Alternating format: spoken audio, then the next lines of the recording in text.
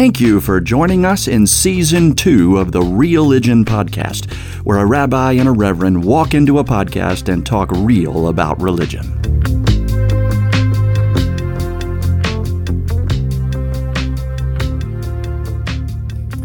Joel, good afternoon. Yeah, Happy New Year, dude. We are back. Oh, you too, man. It's been a long time. It has. Who knows? How was December for y'all down there in the Georgia and COVID County? I see what you did there. It feels like 2 years ago already. I don't know. It was good. It was a warm Christmas. I think it was like 70 degrees that day. It was crazy. But, as you know, Hanukkah was earlier in December, so that passed a while ago. But the month of December was fine. I actually took a 2-week vacation that just ended today. So some of that was just spent at home reading and being with my son and things like that. And what about you?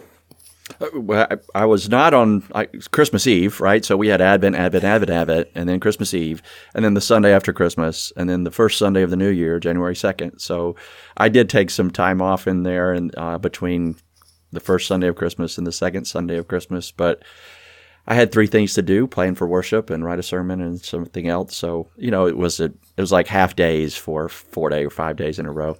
But it's New Year and new season, and looking forward. Today we get to wrap up and finish Season 2 and introduce Season 3. And wonder what, if we have any other time in there, what the Christian Jewish version of holidays did, what it felt like this year for our congregations and for us.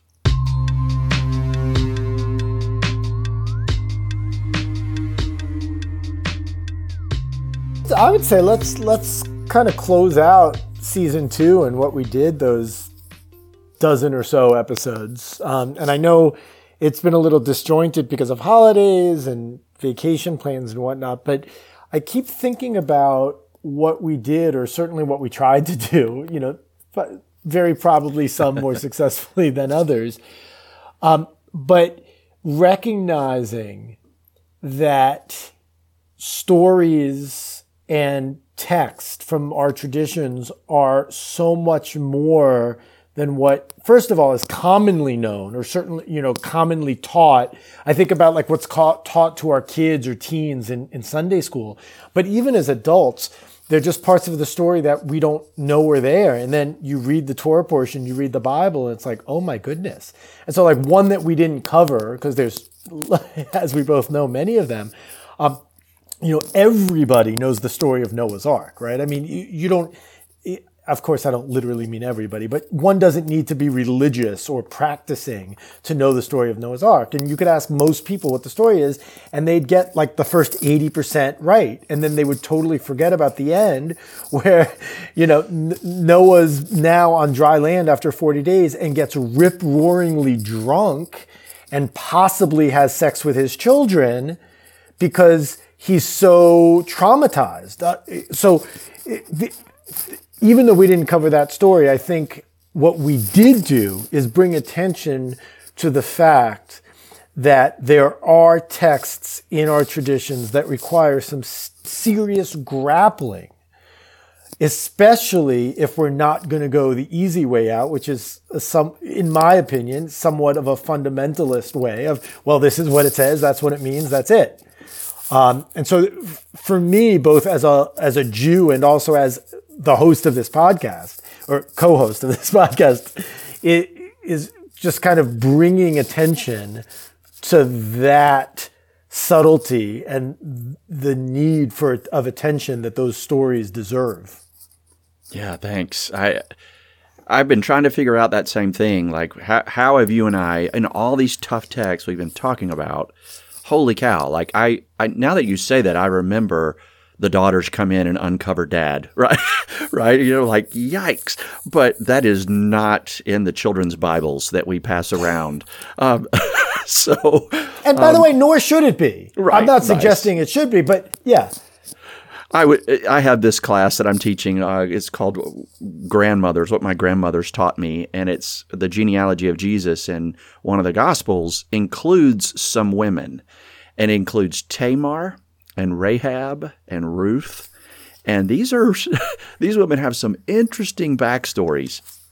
So I'm sitting with these much older women, and we're talking about Ruth, where she goes and lays down beside Boaz and uncovers his, quote, feet. And I have to explain to them, by the way, when it says feet, it doesn't mean foot. Yeah, exactly. and they're like, what do you mean? And I'm like, well, that is translators trying to keep you from squirming too much. She obviously took his pants off. And they're like, oh, no, that's not what it says. But how do you help somebody with a tough text like that realize, okay, don't take it literally, right? Don't just read it. It says it, therefore I have to believe it. Don't ignore it. Like, well, if it says that, it can't be right, and throw it out. And don't walk around it. Like, there's got to be a way to cover the text and understand the history and the context and the authors and the time period and all that, and to take it seriously, not take it literally, and look for some nugget of truth about who God is and what God's doing in this world and what God wants from us. And the only other thing I'll add, which for me is really important, is, and I don't know who first said this quote or who it's attributed to, but the idea of, we don't read things as they are, we read things as we are. And so when we grapple with these difficult texts and create or find truth, what you just said, or different interpretations, inevitably we can't help but put our own persona on top of those. And that's just an important thing to recognize, I think. Great. Yeah. When I'm doing Bible study or theology classes with folk, I tell everybody, look, you're not coming here as a theological novice. You have already in you just as much theology and Bible assumption and knowledge as I do. What we're going to do together is try to unpack the stuff we bring to the table that makes the text awkward for us. And then we're going to negotiate that. And maybe we find something in the text that's new or different or unexpected. If so, that's probably because of what we brought with us more than it is in the text. And the rule of being one of these believers who has a sacred text is the text wins. You don't get to impose on the text what you wanted it to say. You don't get to impose on it a theology about God that you prefer. You have to let the text itself change you. So really, when we're reading the Bible in a Bible study or we're doing a theological conversation around Scripture, as you suggest, it's reading us way more than we're reading it. Yeah. I'm pumped that we covered all those tough texts, though, and God, there's still 100 more that we didn't touch. For sure. And, tough text and difficult text, too, maybe we should have said this in our first episode. Maybe we did. It was so long ago. That doesn't mean they shouldn't be in the Bible, or that they're not difficult in the same way, I have a difficulty I'm dealing with, and I wish that difficulty wasn't there.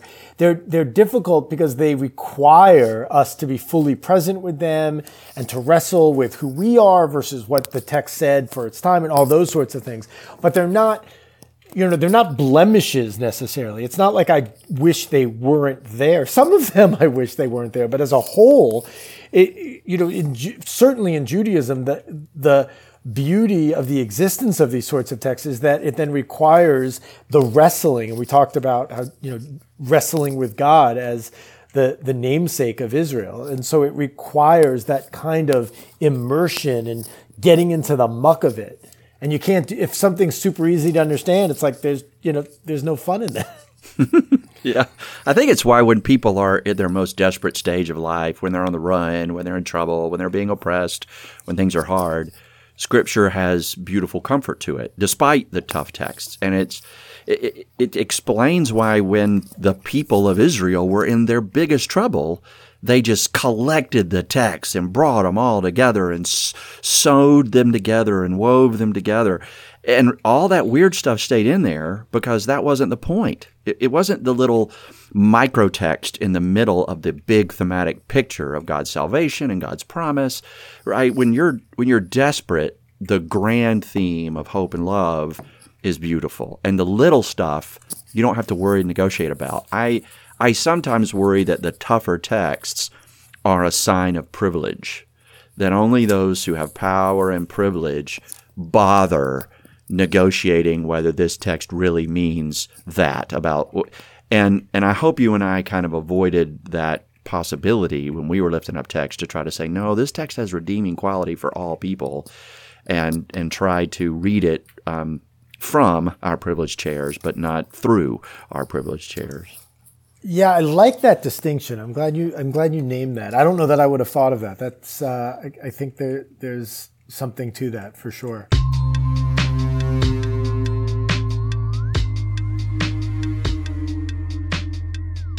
So what's next? Well, Hanukkah and Christmas. I guess you've seen the certain politicians think there's a war on Christmas, man. And they go around now saying Merry Christmas with a grumpy face. Is it obnoxious if I say Jesus Christ to that? Because it probably is. That is offensive, actually, isn't it?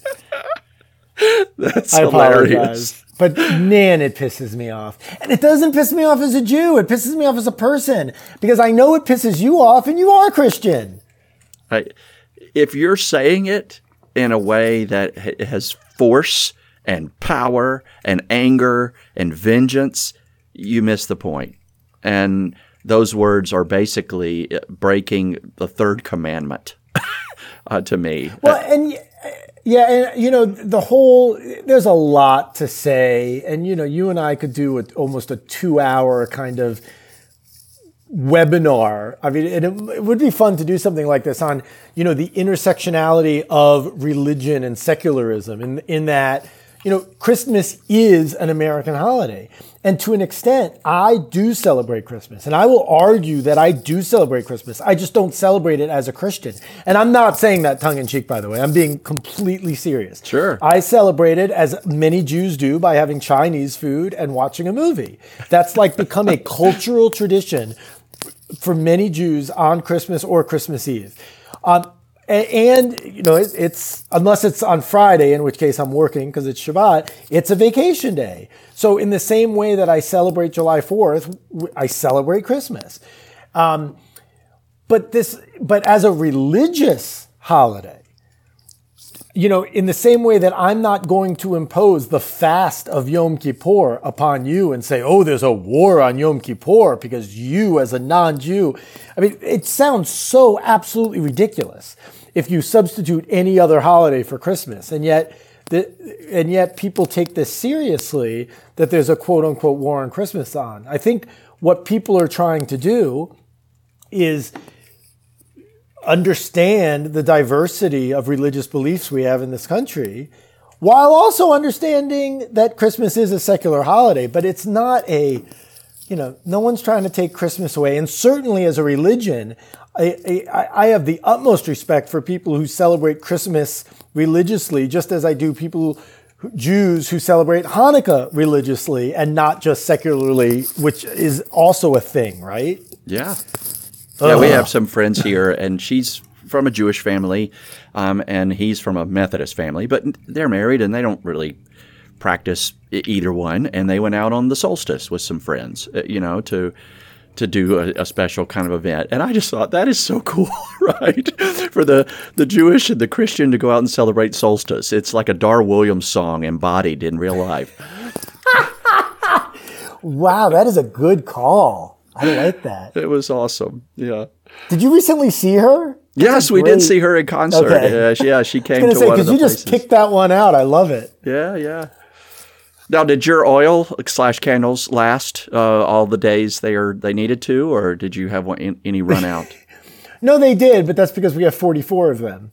Because that's how many candles. I always like to ask that as a trivia question. During the 8 days of Hanukkah, you need 44 candles total.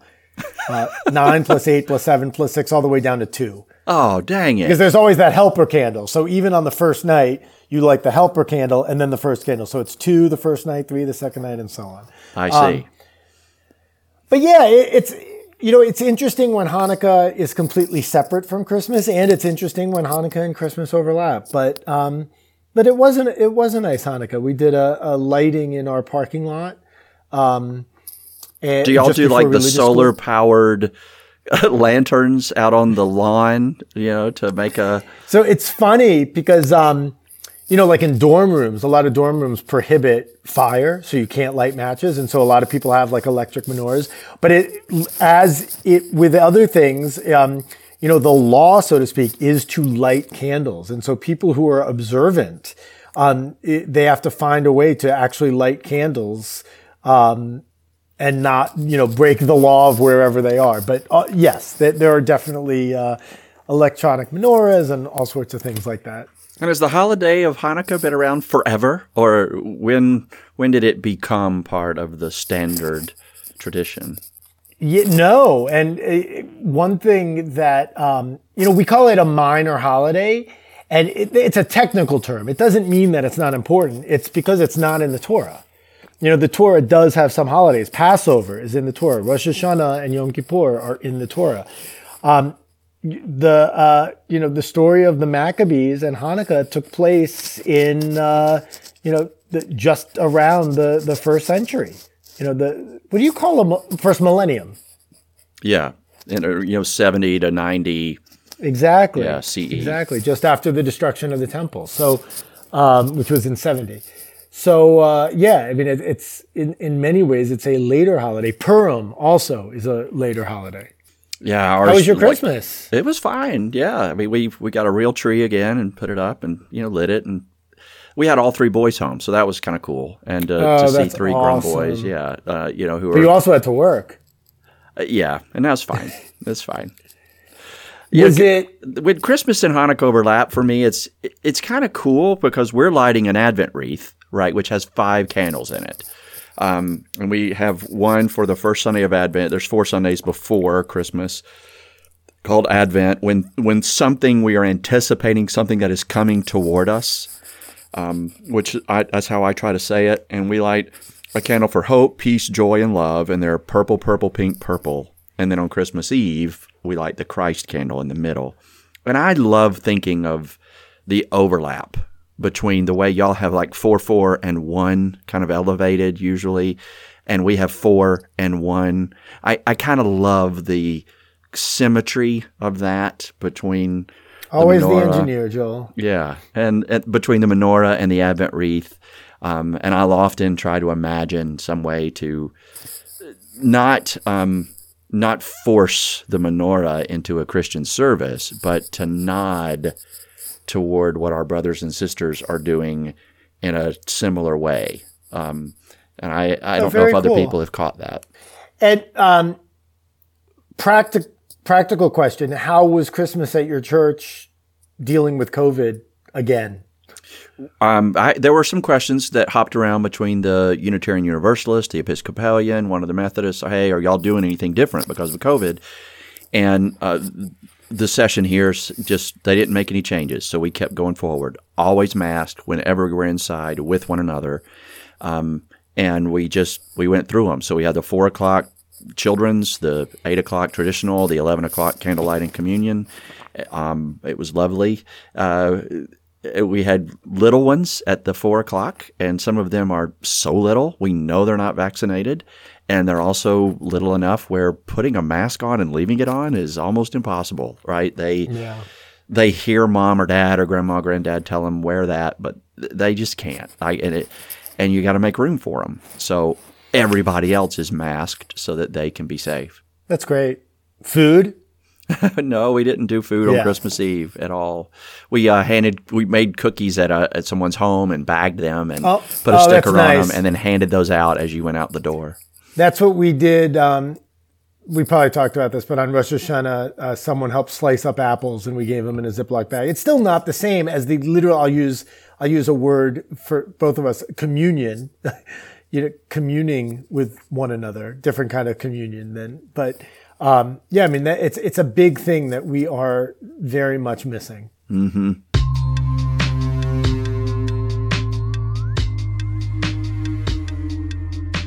Well, it is the week of January 6th, by the way, is a really big Christian holiday. I guess you call it a minor holiday, but it's called Epiphany, when the star and the wise ones came to the manger. And when we say 12 days of Christmas, what we mean is from Christmas Day, the 25th, to 12 days after that, to Epiphany, those are the 12 days of Christmas.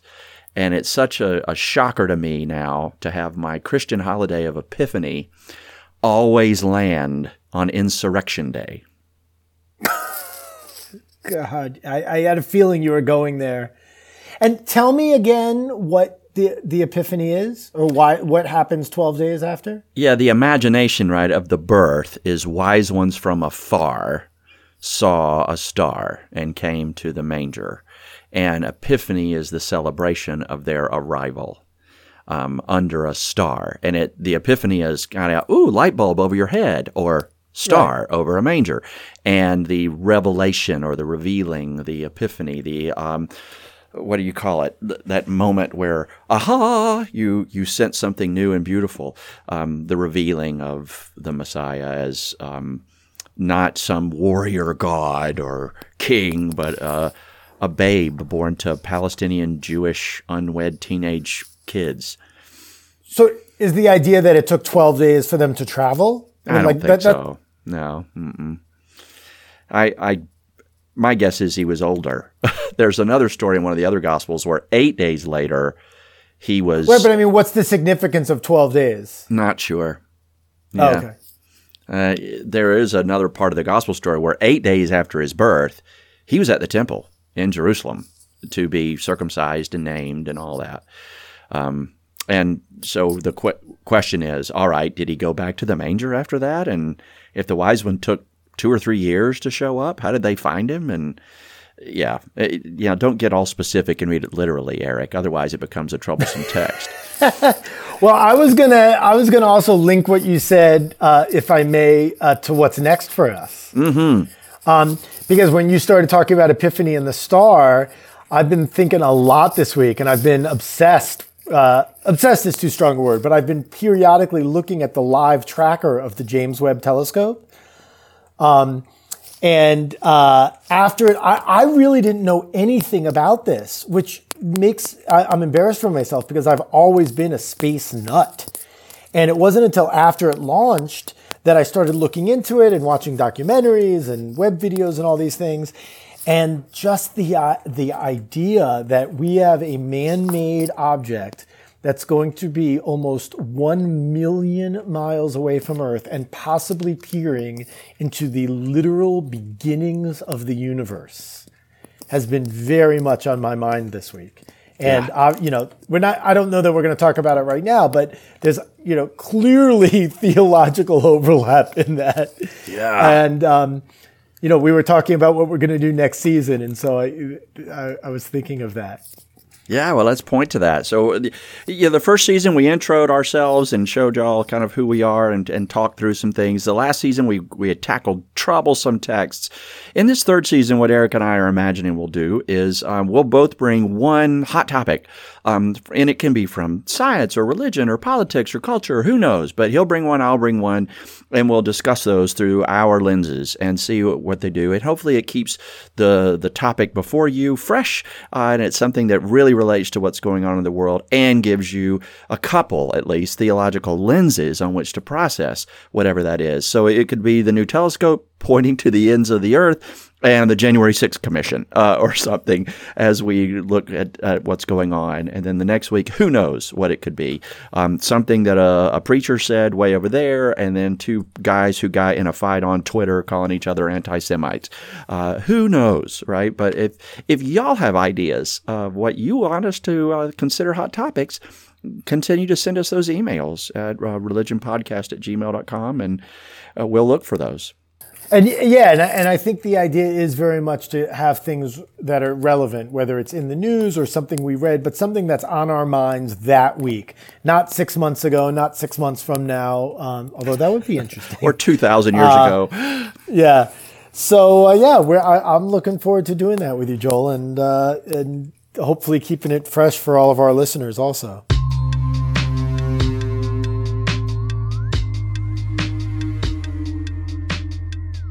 I think we're well over 2,000 downloads now. That's fantastic. It is amazing. Yeah, we are into somewhere around the 30-something episode, and it's starting to happen, right? We're getting the 60 and 90 and 100 downloads per episode. So if you are enjoying this, share it with a friend. Pick out your favorite episode from the recent past and forward it around. Share it on social media. If you remember, we were going hot right after one of the other ones, and we put it out there, the January 6th original. So you can pull that one up and toss it around again, listen to it again, and hear how Eric and I reflected on that as it was happening. Can you believe that was a year ago, speaking of reflecting? It feels like yesterday and 50 years ago at the same time. Correct. Time is no longer relevant in this pandemic world. I don't know what's happening, but... Yes. And we are snowed under up here. So, like, Jill is on her third day with no school. There's snow and ice everywhere. Oh, wow. Yeah. The roads are sanded and scraped and salted, but there's a lot of folk who still can't move around up here very well. Wowzers. Well, stay healthy, my friend. You too, buddy, and to all our religion fans out there, keep it real. And when are we starting? Did we decide? Let's make it public. I'm happy to start up next week and keep going from there. Let's start next week. Yay! Right, it'll be our New Year till Easter season. Maybe I'll still be thinking about the James Webb Telescope. Yeah, that's right. All right, take care, y'all.